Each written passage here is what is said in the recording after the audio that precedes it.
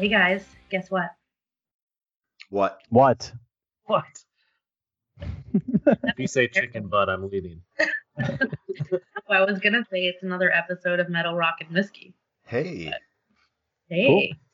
So I'm Sailor, and I'm gonna curse a lot and possibly talk about inappropriate shit and freak out Ed, and I'm gonna drink lots of whiskey.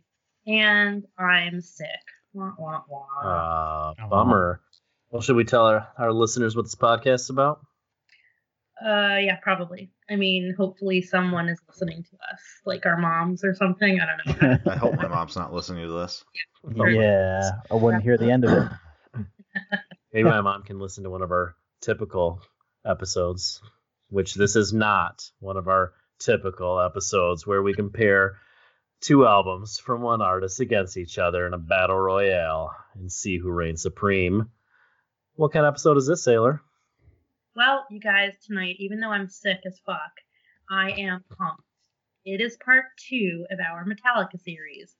So if you've been listening, on show number 1 of the Metallica series, we discussed Kill 'Em All and Ride the Lightning and the start of Metallica's career. If you have not listened to that episode yet, I demand that you pause this right now and go back to Metallica part 1 and listen. Okay, we're going to wait for you. Go. Okay, you're back. Cool.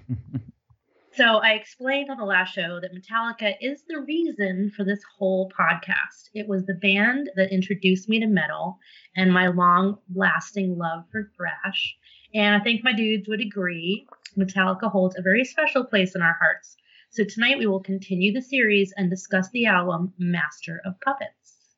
Yes. I completely agree. And something equally as important, possibly, is that we all are huge whiskey fans on this podcast. Yep. And we love to talk about the whiskey as well as consume copious amounts of it.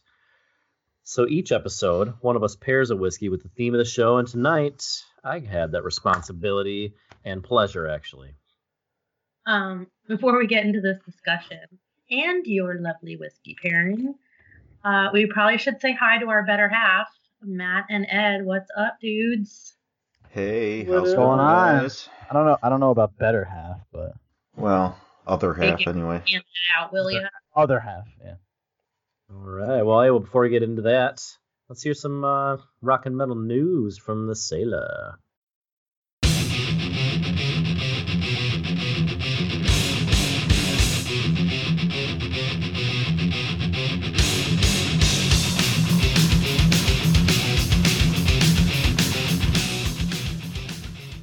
Shows ago, I talked about how there was a guy from the same town that Cliff Burton grew up in who started a petition to have an official Cliff Burton Day, and we promised we would update you.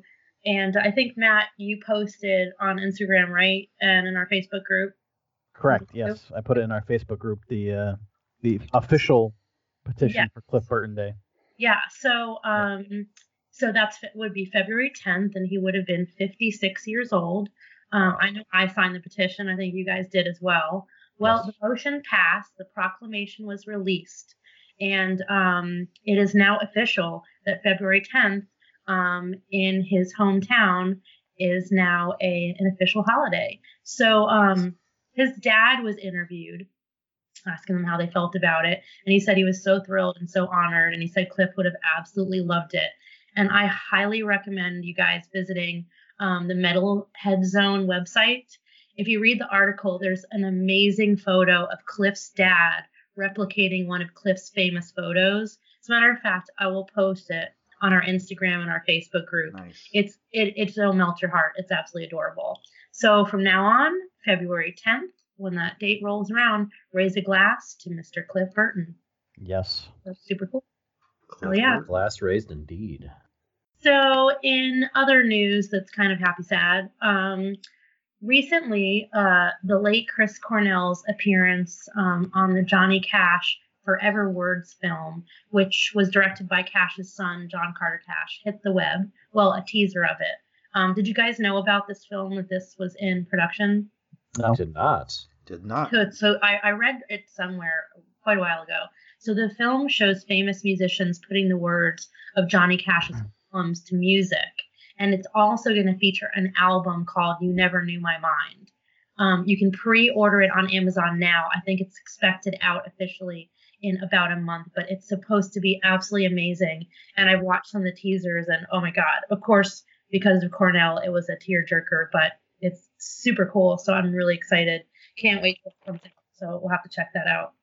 And then in shitty news, so AC/DC's biographer, what's his name, Murray Engelhart, says the band is going to continue to record and fucking Axl fucking Rose.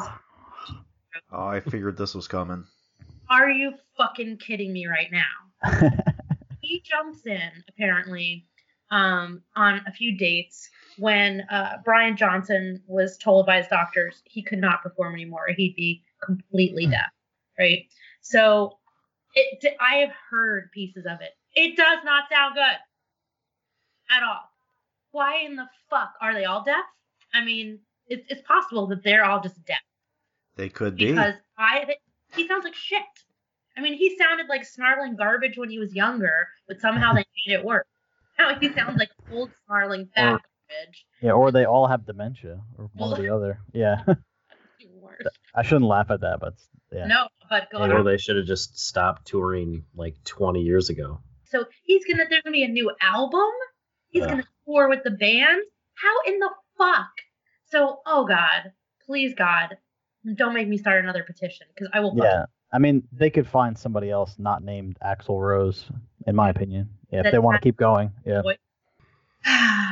Time for. I need to take deep breaths. And then Breathe. For the week, Jacob.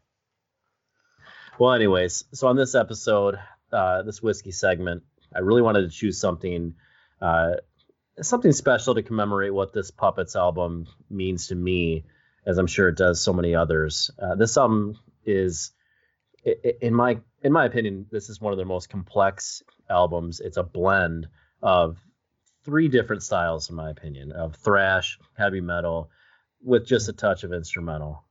And in the same way, the whiskey that I chose was the Four Roses limited edition small batch from 2 years ago, which is also a blend of 3 recipes, the OESO, OBSV, and OESK.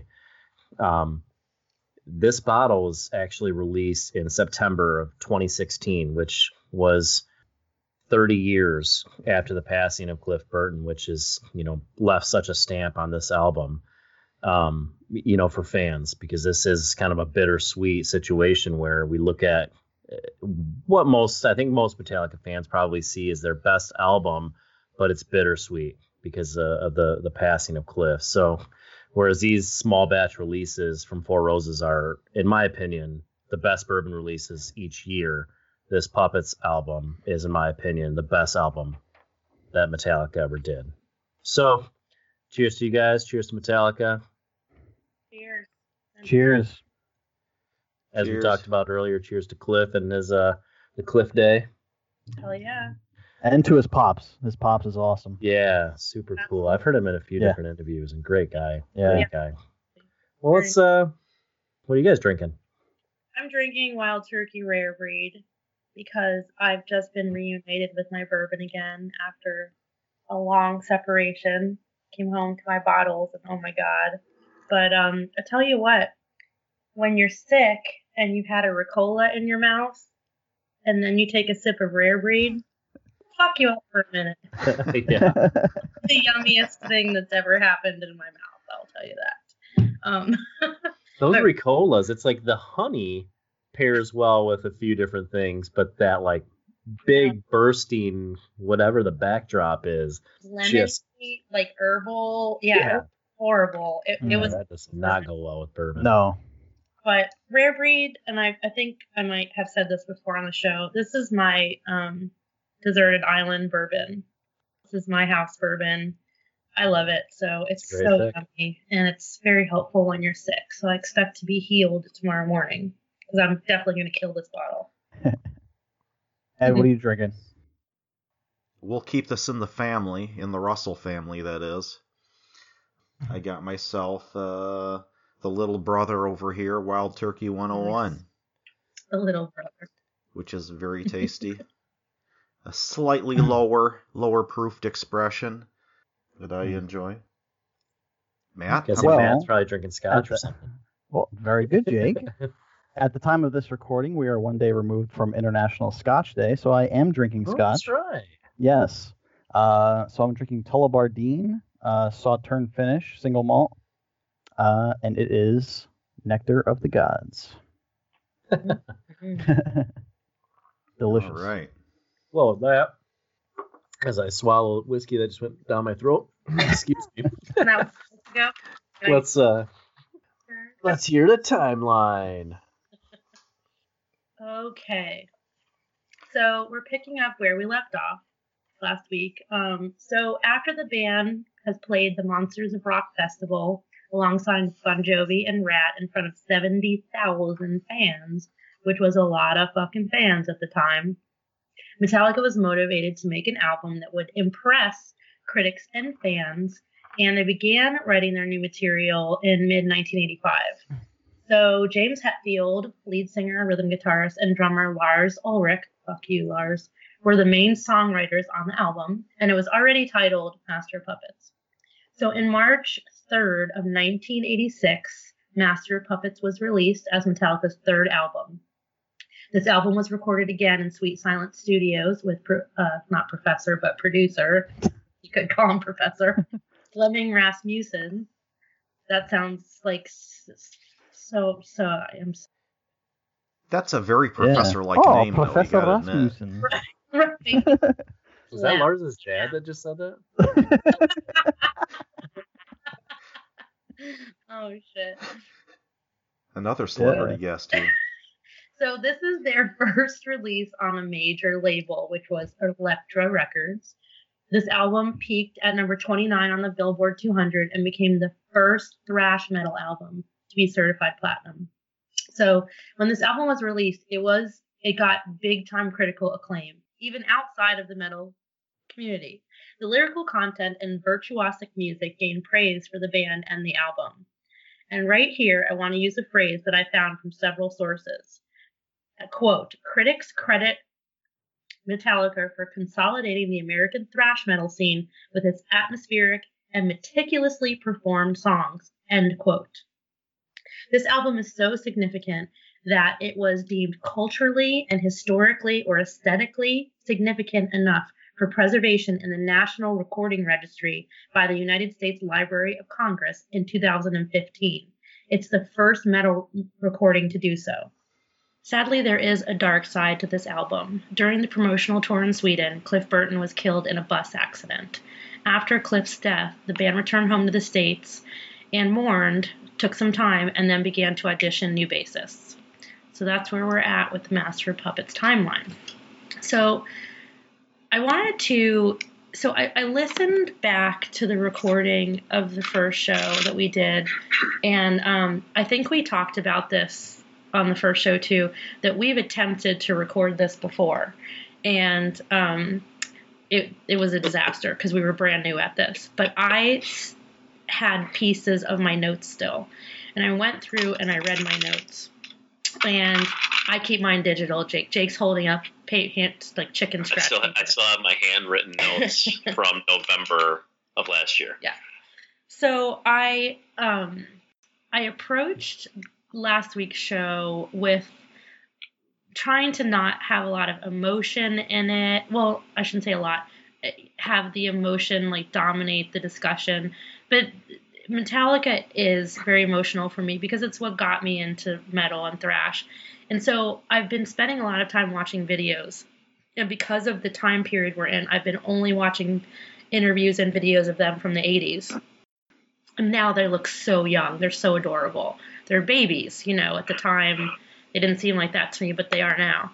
And listening, I listened to Master Puppets on repeat, for the past 4 or 5 days, just nonstop. And just, and I did that, of course, when the album came out. I remember doing that. I mean, back then we all used to do that. And I picked it apart again, and I started writing notes about it that were very technical and writing about, what I thought of the album from a technical standpoint, from a musical standpoint. But the overarching theme I kept coming back to was what that album meant, I think, for them as a band, and what I think it meant for the kids, us kids then, when this came out. You know, that it was absolutely such a game changer in the metal world. It was such a pivotal moment for the band because I think they really proved with this album that they had talent. I think they really pulled it together. I think Cliff's influence and his teaching and all the lessons they had been getting and them coming together with Kirk, I think it was just an amazing amalgamation of personal growth and professional growth for all of them as musicians separately and the band as well. And really when you get that synergy, and I think, you know, we've talked about other bands that off the bat, they have some type of amazing chemistry and synergy, and they come out the bat with an incredible album that's polished and amazing. And I do think both albums before this, Ride the Lightning, Kill 'Em All, are amazing albums. But this, I think, is them really coming together as one unit. It feels like to me. So I have a lot of emotion connected to this album because of the time that it came out.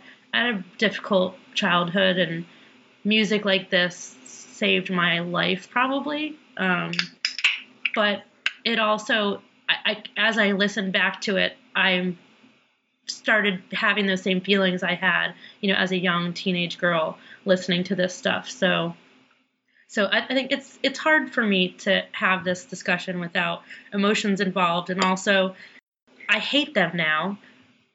I hate them all so much, but I didn't then. And the reason I hate them so much is because I fucking loved them so much. Yep. You know, like when you were a kid and you would tell your mom someone hated you. Well, that's because they really liked you, you know. I wouldn't hate them this much if I didn't love them. So I'm trying to stay. It hasn't happened yet that I started hating them, and so I'm trying to stay in that place where I'm still just really in love with all of them. It was the pinnacle of your love for them. Yes, that is absolutely correct. Yeah, it was the top of the mountain. Yeah, the love affair was going strong. I was in it for life. I thought we were gonna ride off in the sunset together, and they'd be making amazing thrash metal for the rest of their lives. So that's kind of where I was at with this album. The honeymoon period, as they would say. I think the honeymoon period was Kill 'Em All and Ride the Lightning. I think this is I'm deeply in fucking love. You know, like this is it for me. And I want to play music like these guys, and I want to write music like these guys, and I want to. Then we didn't have the internet, and I always was someone that read liner notes, and I want to understand what James is writing about, you know, the war history and the, especially in this album, a lot of the mental illness and drug addiction and, you know, all that stuff. I wanted to understand all of it. I wanted to get inside his mind. And this was a deep, deep, deep, deep love. Yeah, in that moment. Yeah, well, you know, I don't have the emotional connection to this album like you do, because this one came later, after I really got to know Metallica and got into Metallica. It wasn't till after, you know, I've said this before, And Justice for All was my introduction, and then it kind of went forward from there. And sometime in the 90s, I went back and started, you know, listening to some of their older stuff. So I come to this more of looking at this album more as just as a Metallica fan, you know, enjoying their older stuff, but I don't have the connection, I guess is the best word for it, that you do. So I look at it more technically, I suppose, because of that. I would say, to your point, Ed, that for me, similarly, I came along and heard from Metallica, which immediately made me love them. but really the first album that I really listened to cover to cover was the Black Album. And so for me, I went back also and discovered Master of Puppets. And I think what I saw and what really makes me feel like this is their best album, aside from, excuse me, just the compilation of it, is that it is so complex. I feel like this is an album where they created a genre of music with this album. I feel like if you're listening to Kill 'Em All, that was, that original, what people would think of as traditional thrash metal. Ride the Lightning, they kind of started tinkering with some, melodic rhythms and some other things that they were doing. But I feel like at this album, they showed extreme maturity. Absolutely. That they didn't show in the first two albums. I feel like they, Sailor, to your point, that they finally have been together for a couple of albums, so they're getting the feel of each other. I feel like they've become better musicians. Rasmussen has already done an album with them, so he probably understands them a little better, can produce the album better, and the songs themselves are just incredible. Yeah. I mean, and the way, and I'll talk about this a little bit later, because there's a cool like concept idea for the layout of the album that I want to bring up later before we end. But even the way that the album is laid out, I feel like it starts off real thrashy, but it kind of bounces back and forth, as opposed to maybe like being top heavy with thrash beats and then breaking it down later in the album. They really, even within songs, just keep mixing it up. We've talked in our Slayer episode that Ed and I, one of the things that we didn't like about Slayer was that it was just such a constant, endless thrash beat the whole time, and it just got really monotonous to us. And I think one of the greatest things about Metallica is that they mix it up. Just within the song, within the album, you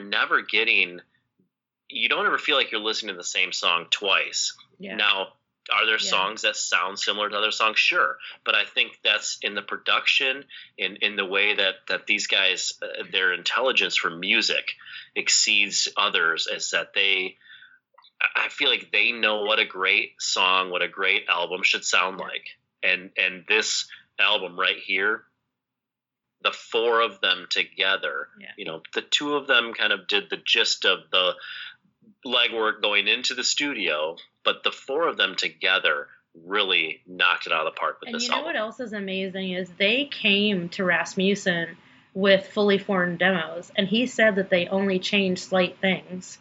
So that was them. So Kirk had been working with Joe Satriani, and Lars had been taking drum lessons. So they were very aware, that they needed to hone their skills. And I give them a lot of credit for that at that age. And they were already successful, they could have just sat on their asses and been like, we're cool, we're already doing well. And to your point about the songs, I think the magic of any band is our songs have to sound different from each other, but it still has to sound like us. It still has to have that overarching theme. And the Master of Puppets totally gives you that. Totally. They can bring in a bit of softness. They can bring in a lot of melodic. There's a lot of melody in there, but it's still thrash. It's still heavy. It's still a wall of sound. It's still a symphony of metal, and it was so brilliantly done. And to your point, what you just said, Sailor, it's like a lot of albums where, especially metal albums, where it will start off kicking my ass and it will kind of lull me to sleep a little bit in the middle. Even with the kind of slower songs, like Thing That Should Not Be, Welcome Home Sanitarium, they keep me involved. They keep it heavy enough where I'm not kind of dozing off. I want to hear more. And then obviously, with what us old timers would call the B-side of the album, they just take it home completely. And going back to your earlier point, making it sort of like a personal,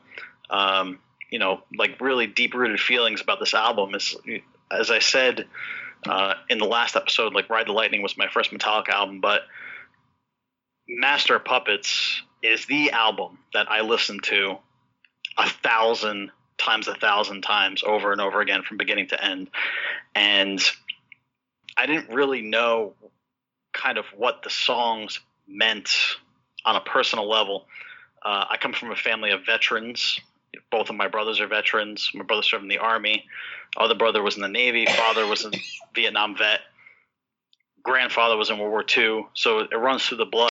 And after my brother's first tour in Iraq, he came back and he had Disposable Heroes tattooed across his chest here. And then going back and listening to the album and really listening to the lyrics of that song in particular and what the song was about and how him and the guys that he was with over there made it a mantra. It just really hit home. And I started listening to the album, that song in particular, but the whole album just with another sort of level of consciousness. It was almost like an outer body experience, not to be over dramatic, but it was amazing.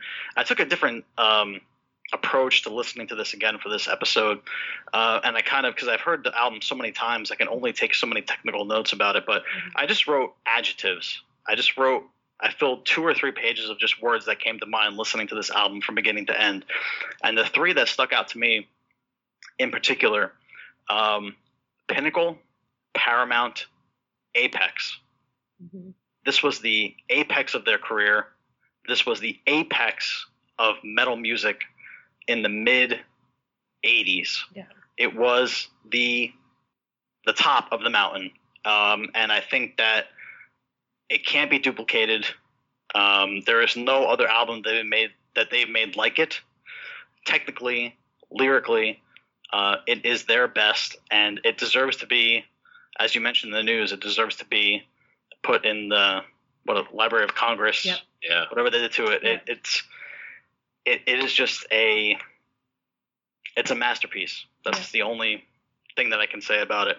I think too. I mean, I think this album stands up today. I think metal fans of today. Yeah. I think a lot of albums that you listen to, a lot of times you'll get guitar solos or drum beats that really date an album to a time period. But I think that I feel like this album, if I were just getting into metal today, I would love this album. I think it's fantastic. This is an example. This is such a perfect example of thrash. I mean, I always, within thrash, there's so many different types of thrash, of course, but I think this is a very sophisticated thrash album, I guess would be the best word I could use, because there's still thrash here. I think the sophistication, I think, is what's surprising. The sophistication in the lyrics alone. I mean, Hetfield was quite he was an intellectual, clearly. When most other bands were singing about partying and drugs and getting laid and whatever the fuck, I don't know, like fantasy bullshit. He was actually singing about things that were, of the moment, social strife and things like that. And things that were near and dear to him, like religion and stuff like that, too, that he dealt with his parents and stuff. So. But then I also feel like you hear Cliff all over this album, to me. You hear the bass, you hear his influence on the guitars from a bassist standpoint all over this album. I think, and again, who knows behind the scenes, either he felt really comfortable to really write with them and insert himself into that, or, they seemed to be very in awe of him from the beginning and open to his influence. And that all, like we said before, it all came together. But I think that is one of the things that I pick out the most about this album is I think Cliff deserves a lot of credit for, I hear his influence everywhere on this album. So, everywhere, certainly. And I think that is what also makes this album so amazing, because that was not, if you take this album against, the albums, let's say all the other thrash albums or heavy metal albums, whatever you want to call it, a year, 2 years before, a year, 2 years after, there was a lot of tinniness. It was maybe a little bit over, treble distortion, and his influence, I think, is what made their sound what it was as well. and we'll get into, what happened in the next album, but I certainly note that, especially going from their first album to this album. I think it's a huge difference, and an amazing improvement. I think it made an amazing sound for them. Yeah, and hindsight's always 20/20, but it makes you wonder, like, if he doesn't pass away, is this their pinnacle album? Does the next one top this? It's an interesting debate. Yeah. I think, Matt, to that point, and I've heard a lot of different people in different interviews discuss that point. I think some of the traditionalists will say, oh, well, if Cliff wouldn't have died, they would have stayed a thrash band or this or that. But I think that you see the progression, that I think that And Justice for All still happens. I think that it just has, we can get into it in that episode, but I think that the bass is going to sound a lot different on that episode, or on that album, that is. And but I think that in that album, they continued to mature with the education that Cliff was imparting on them. Yes. And I think that's why, you gotta love James and Lars for this, that I think they had the foresight as young men to really appreciate a great musician when they saw it. And then when they dropped, what's his nuts as the bass player, to really recruit Cliff, because they admired his ability, but they also admired his intelligence for music. Yeah. And the fact that Cliff didn't like the same music as them, I think also is huge, that they saw that they could grow, that they were growing as musicians while they were being around him.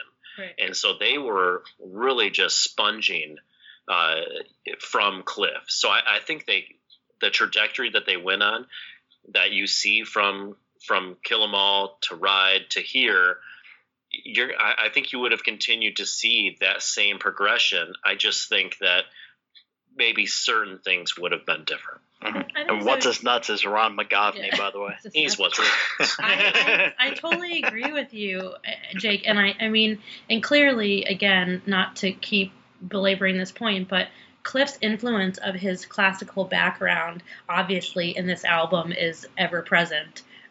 Is it in Damage Inc., where they have the box, the prelude? What is it of Bach's? Is it Come Sweet Death? I can't remember. But that influence as well.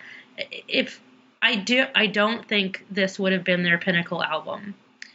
I don't think so. I think And Justice for All was going to happen regardless. And Justice for All happened because of what this album did. And Justice for All could have been a whole different album if Cliff was still alive. Because how much of that aggression and Justice was from him dying? Oh, the pain. They were save the Injustice. Yeah, we should. Well, hey, but you guys are talking about it now. No, so. yeah, I know. We shouldn't. Yeah. We shouldn't. Yeah. But what I think is incredible, too, about this album is the reception that it got. And I think that might be very difficult for younger folks to understand that. So I'm there at the time, okay? I'm there when this album comes out. I bought it from the store, waited for it to be released. There were only certain kids that listened to Metallica. So nowadays, everybody listens to Metallica. It doesn't matter what I don't know what kind of person they are, what their interests are, whatever. They're one of those bands, That was not the case when this album came out. It wasn't even the case when And Justice for All came out. You were a metalhead or a stoner or a rock kid or a burnout or whatever the fuck they called you. So you didn't have the other kids really listening to this. Your mom didn't really like it, whether she knew about it or not. She didn't really love the fact that you listened to Metallica, if you were even allowed to listen to it. So imagine them being so seen as so subversive and in a way still very, very underground. And this album comes out to such critical acclaim. It was mind-blowing for us. I mean, I remember the first time I heard a Metallica song on the radio, I almost shit my pants. It just didn't happen. I mean, they didn't even have a music video. And this is the fucking silver screen era of MTV. And they still, in this album, don't have a music video yet. I mean, this was unprecedented, really, when this album came out, the reception that it got and the buzz that it got. And, of course, that set the stage for Injustice for All and the success and the budget they would get and the power that album would hold as well. I would say set the stage is perfect to describe this album, because from a commercially successful standpoint, because this is kind of the last album that didn't achieve monstrous commercial success. And I'm talking about sales, not, critical review, but, when you move on to Injustice, that's their first, they get, they get the Grammy nomination, and there's this, finally the mass public was recognizing, but I don't think that happens without the greatness of this album. Of course not. You have to have this. This is them coming into their own, I think. This is them going, okay, this is my skin and I like it and I'm going to wear it and I know how to wear it. So there's a writer that said, a good quote, that this album ripped Metallica away from the underground and put them atop the metal mountain. That's interesting. It's a perfect way to say it. Yeah. And also another music journalist said that he believes that Master of Puppets stands as one of the most representative albums of its genre. And again, I will say this again and again and again. This was such a great example of what thrash metal was, what thrash metal was supposed to be in my eyes, which sets the stage for my problem that I have with Metallica in present day. To go back to what I said before, it's the apex of thrash metal is what it is. It's the top of the mountain. That's what it is. Yeah, absolutely. Yep. Yeah. And yet it's kind of the album that transitions them away from pure thrash metal. Yes. But yes, that's what an album will do. It's true. And again, if you be broad. So if you're a Metallica fan and if you're a fan of their early stuff, let's just listen to the track listing real quick. It's a powerhouse. I dare you to name one song that you're like, no, that's not amazing. So you start off with Battery. Quick, and as soon as you do something like that, oh, I don't like that song, you'll go listen to it and you'll be like, damn, nope, that's a great song. Yeah, exactly. So you've got Battery, then you've got Master of Puppets, which I think Master of Puppets is one of their best songs they've ever written. The Thing That Should Not Be, Sanitarium, Disposable Heroes, Leper Messiah. To me, I love Leper Messiah. Orion and Damage Inc. It's amazing. It's just, there's not one song that I would say, it's all right. No, they're all amazing. If you pull them apart, I think they all stand on their own, regardless. And like you said, Jake, even today, I think all of these songs stand up. It's just a powerhouse album. Yeah, since you did the track listing, I think I referenced it in the last podcast, but there's a awesome podcast, Metal Up Your Podcast, and it's a straight Metallica podcast. And one of the hosts on that show came up with a concept album alternative to Master of Puppets, which I think is just absolutely brilliant. And I have to say it because it just blew my mind. And if you listen to it in this order, it really is incredibly intriguing.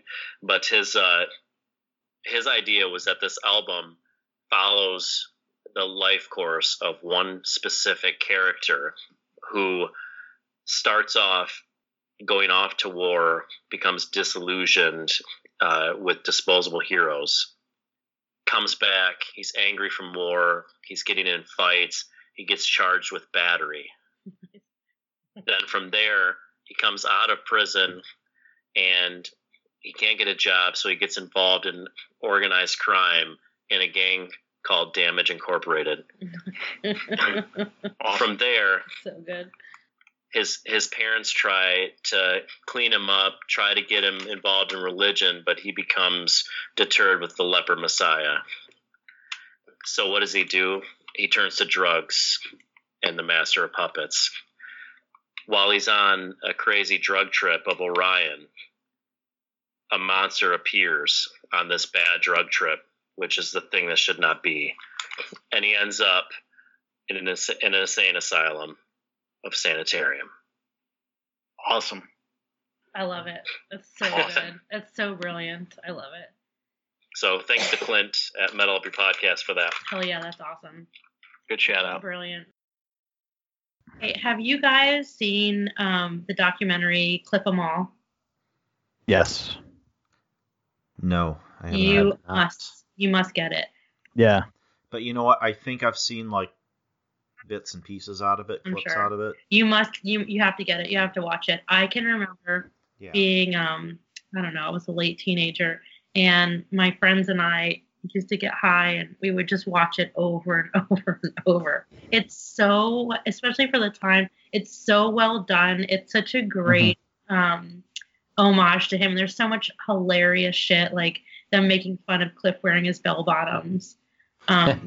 That just cracks me. There's just so many things that are so funny. And from a technical standpoint, though, like him just being a bass player and just doing his thing, the clips of him playing For Whom the Bell Tolls from Day on the Green in '85, where the camera is literally, there's one camera and it's right below him playing. Yeah.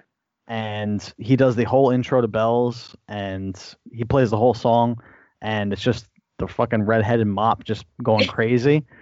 And I suggest you check it out, the whole thing. Yeah.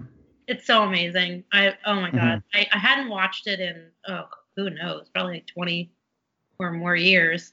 And so I actually watched it again last week, and I got choked up because it's so interesting when you're young and you lose, influential people, heroes, whatever you want to call it, that are, just a little bit older than you. It hits you in a different way. And now that I'm in my 40s and I look back and, he's so young.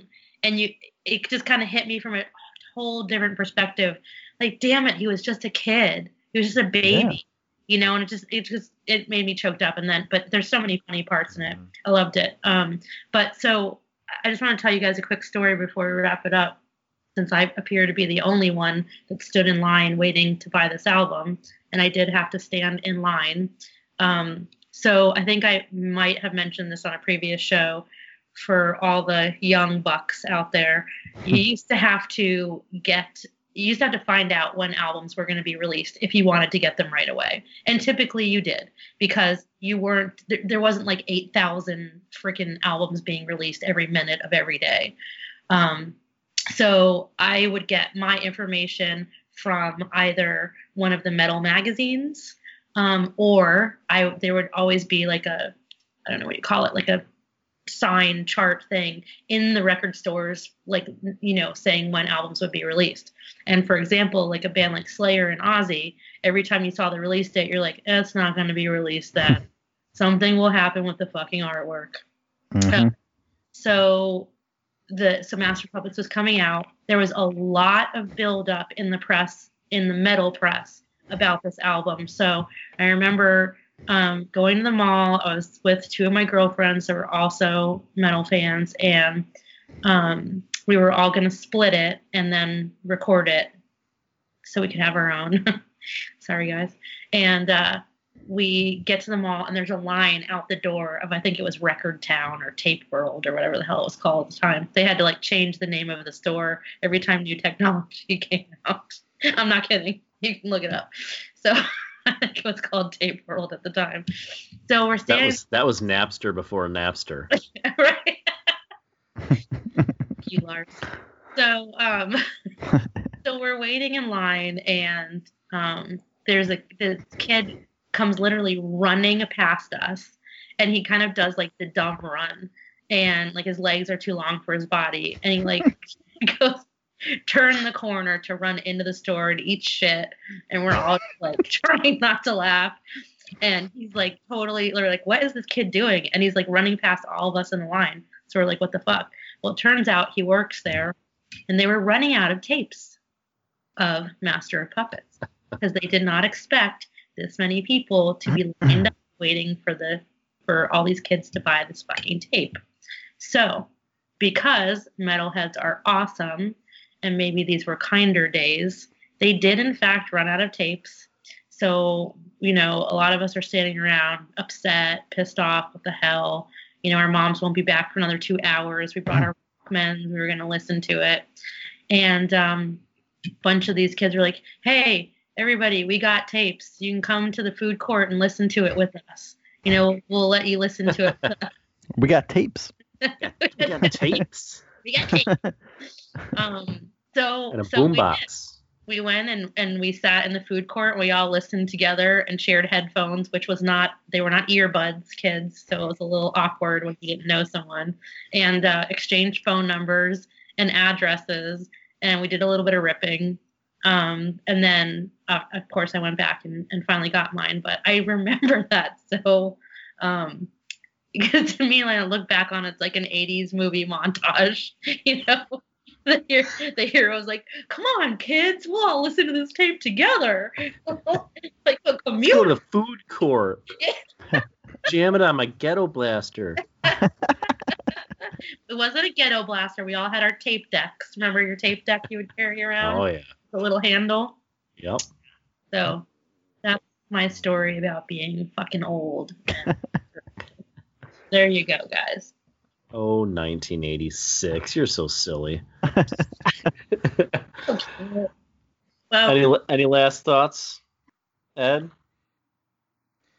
Well, yeah, I like this album. I'm not in love with it album. I can appreciate it for what it is, technically, and what it represents. But yeah, my love for Metallica lies elsewhere, even though I do like this album very much. I think it's a great album. But I'm just, like I said, I'm not in love with it. Yeah, whereas I think this is Metallica's best album, it's still not my favorite Metallica album. So there is there's a discernment there between the two. This fucking nuts. So I do love this album. It's absolutely in my top 3, but I think it's their best. It's just not my favorite. I will say this is my favorite metal album. Period. The end. Ooh. Nothing else. Whoa. I will say that seeing Metallica numerous times in concert, especially in their later years, more recently, obviously the Black Album shit gets the biggest cheers, the biggest sing-alongs. We'll talk about that later on another episode, I'm sure. But I will say, and kudos to the younger crowd for this, because I've seen, kids as young as 10, whatever, high school age. The Master Puppet stuff gets the second biggest cheers. So it doesn't get the radio play that the Black Album stuff does, but the fact that they know it, they can sing it, it just tells of this album's staying power, and it is my favorite album of all time, any genre, period, the end. Yes. That's me. Wow. Yeah. Boom. I mean, not hard to believe. It's like an awesome album. Matt. Yeah. I would have to agree with Matt. If you said you can only have one metal album forever, let me tell you. That's gonna happen. We're gonna have that as like a poll for a show. But I think it might be Master Puppet. Truly. The Deserted Island album with the Deserted Island whiskey. Yes. That's it. Rare Breed and Master Puppets. Rare Breed and Master Puppets, man. Hell yeah. I could honestly say that my Deserted Island metal album would be a Metallica album, but I would have to really think about. I think I'd be torn between 2 different albums. Tune in next week for Jake's answer. Tune in. I think I might be kind of in your camp, Jake. Matt, well, we'll find out. And this is why we have the show. The differences. Oh, let's wrap this up. All right. Yeah, I'm getting drunk. I'm sick. We're way past the All pee right. break at this point. So, while we're on the subject of favorite things, are there any favorite podcasts? Or it doesn't even have to be your favorite. Just new things, podcasts, music, things you're doing, things you're into lately that you Was it one of you guys that told me about Death Metal Dads? That would be me. Yep. Love it. I've been listening to it. I love it. I absolutely love it. Love it, love it, love it. So I've been listening to a lot of that, and I just started listening to. Hold on, I gotta find it because I don't want to get it wrong. My Dad Wrote a Porno. Have you heard of this podcast? No, but what podcast are you talking about? Oh my gosh, I've heard of that. It's a huge podcast. It's phenomenal. I mean, when I first heard the concept, I was like, what the fuck? Oh, it's a riot. I mean, there were times I had a very long drive recently, and I was like, I had to turn it off because I'm like cry laughing and I can't see the road. So I was like, I'm going to have to revisit this later. It's amazing. I highly recommend it. That's on the theme of Metallica, I'm going to throw out another one of the Metallica podcasts that I do listen to, and it's called Alpha Metallica, and it is exactly how it sounds. They are going through the entire track discography, every single song of Metallica in alphabetical order. That's awesome, man. They've had Ray Burton on an episode. This show it's great. It's fantastic. Is that actually covers and everything too? Everything. Every single song that Metallica has done, their entire library in alphabetical order. So each episode is a different song. But it's a guy over in Great Britain, actually. And he does a fantastic job. Comes very well informed, well studied to each episode. And it's a good one. Check it out. Nice. I will. Well, I know I've mentioned his podcast before, but I'll mention one particular episode that I really enjoyed. It kind of links to metal music only because he's the lead singer of a metal band. But if there are any pro wrestling / metal fans out there, I will say Talk is Jericho. Check that out with Chris Jericho as the host. Last episode, he talked about sort of a famous wrestling event that happened in Montreal about 20 years ago. So go check that out. He has a story in Dave Meltzer on, wrestling historian. And if you're interested in Jericho's music, he's the lead singer of a metal band called Fozzy. Check that out. They're pretty good. Not bad. Yep. How about you, Ed? For me, well, I think you all know I'm kind of more of a technical person into nerd. Kind of my job. Nerd. But yeah. Nerd. So I enjoy getting my daily fix of technology news, and there's a podcast I've been listening to actually for quite a long time.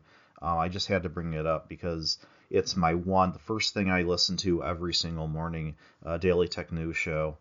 Tom Merritt, who is actually an Illinois native, runs it, and to me, this is like the level of professionalism and everything he brings to podcasting is kind of what I aspire to, actually. But yeah, Daily Tech News Show, it's a quick, like a 30 to 40 minute show every day, and it goes over some of the big stories relating to, podcasting, Google, Microsoft, whatever, anything in the technology and internet kind of zeitgeist, they go over, and he has several different co-hosts with him, and it's actually pretty funny too, to top it all off, but very informative. So that's. Does he drink larceny too? I do not know. I love Zeitgeist, man. That word is awesome, dude. Great. Yeah. That was on the toilet paper this morning, wasn't it? That goes with Jamal from their episode. There we go. Me throwing out my good words there. All right. Well, thanks to all of our listeners, and we please ask you just to join us for our next episode, or you'll never get to find out the conclusion of this debate. I will say to all of our listeners who are still listening, Or your listeners. Anybody who listens to you, anyone who's listening whoever. right now, Anybody yes, listening to anything. listening, yes, people with the ability to listen. yes. Our fellow metal, rock, and whiskey obsessors, we value your opinions and your feedback, of course. Please, right now, find us on Instagram at Metal Rock Whiskey. Send us your love, your likes, and please share your thoughts, reviews, questions, any suggestions you might have, concerns, comments about the show. Please feel free to do the same on our Facebook page. Search Metal Rock and Whiskey and ask to join. I don't To want continue their this- suggestions. I don't want their suggestions. I just want them to love me. Can we just ask for that? Okay. Thanks. So no suggestions, just love Sailor. And continue discussions. Apparently, just send suggestions to Matt's Yeah. DM. Participate in polls that yours truly puts up on that Facebook page. Don't add your own fucking don't add your own options, please. Okay. All right. Please just don't do that. All right. I'm just gonna put that out there now to anyone who's listening. But hey, if you love me, I'll let you do it. Don't tell Matt. Yeah. I give the options. You pick one. That's it. All right. You pick one. Matt If you has don't like spoken. the options, don't participate in the fucking poll. All right. Just Wow, give that him was a suggestions instead. Just Yes. write Yeah. one. But You can private message me and be like, "Yo, bro, I wish you put that album in there." Or some Suggestion. shit. Yes. That's it. Just do it privately. All right. And sound off on the show, like if you think I'm a dick or not. Find us on YouTube and please subscribe on iTunes. Give us a review. Like I said, I will ask you kindly, do not be a dick. Please just give us Don't do it. just give us a 5-star rating. We appreciate it. We love it. We deserve it, I think. You can also follow us all individually on Instagram as my followers go down by the second here. Yours I think you're gaining followers with that. yours truly at the Whiskey Assessor. That is whiskey without the E. Ed, where can they find you? they can find me at Bourbon Geek on Instagram, and if they like to play the video games, they can find me on Xbox Live at Bourbon Geek. And do as you well. want suggestions, Ed, or no? Suggestions know. for what? No suggestions. On where to get a good hot dog or Yeah, pizza? not or pizza. Fuck you. You're in Chicago. Yeah, Chicago style, No. bro. No. God, too many places to choose from around here. Jake? Oh, boy. Why did we put the order wrong on our notes every single episode? Because it makes me laugh. That's why. It gives me life. You know what I'm gonna do? I'm gonna say mine, and I'm gonna say my last little bit, and then I'm just gonna send it to you. And that's how it's gonna be. I'm gonna do it. We're gonna roll with this. It's happening. Roll with it. Go. So you can find me, Jake, at bourbon.spartan on Instagram. And if at the time of listening to this episode you've been looking for our Patreon stuff, my bad. It's been taking a little bit extra time getting it up and running, but it will be up and running by the time you're listening to this. So go check us out there. Help support us. Hope you like the podcast as much as we like doing it. And there are costs associated with the podcast, and we hope that you'll help us with those costs. But my glass is empty, so let's hear where you can find Sailor now. Just, Where are you, I don't Sailor? know where I'm in a glass cage of emotion. Yeah. I am. Actually, I don't know where the fuck I am. I'm all over the country lately. But you can always find me on Instagram as Sailor Retro. And you can find me on Facebook as Sailor Retro. And you can listen to my goddamn podcast. Boom. That's it. That's all I have to say. Other than, fuck you, Lars. Tip your waitress, guys. We're out. Ciao. Bye, everyone.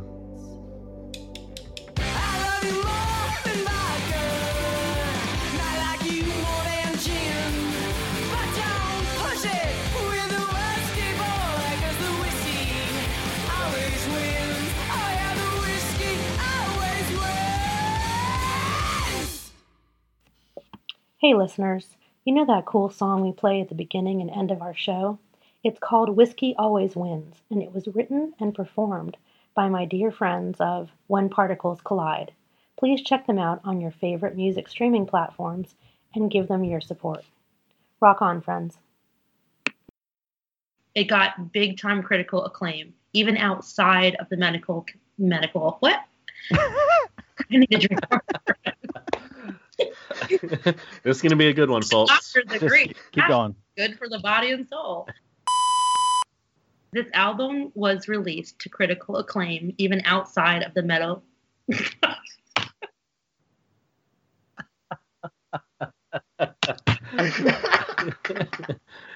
All right. Oh, take. This is so good. This album was released to critical. Stop laughing. I'm not laughing. Do we need to all go just audio for this segment? It's like dying over there. I can't. I'm sorry. Oh,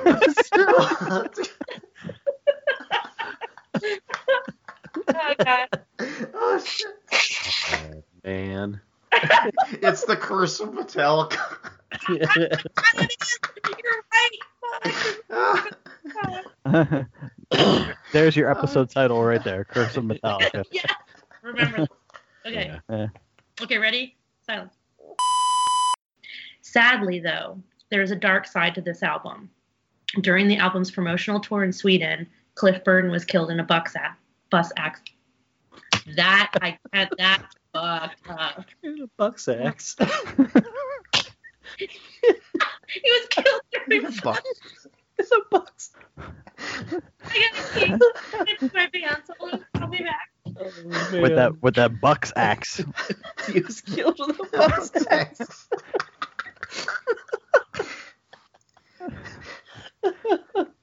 Oh, here in Sweden, we use the box axe to chop the trees down.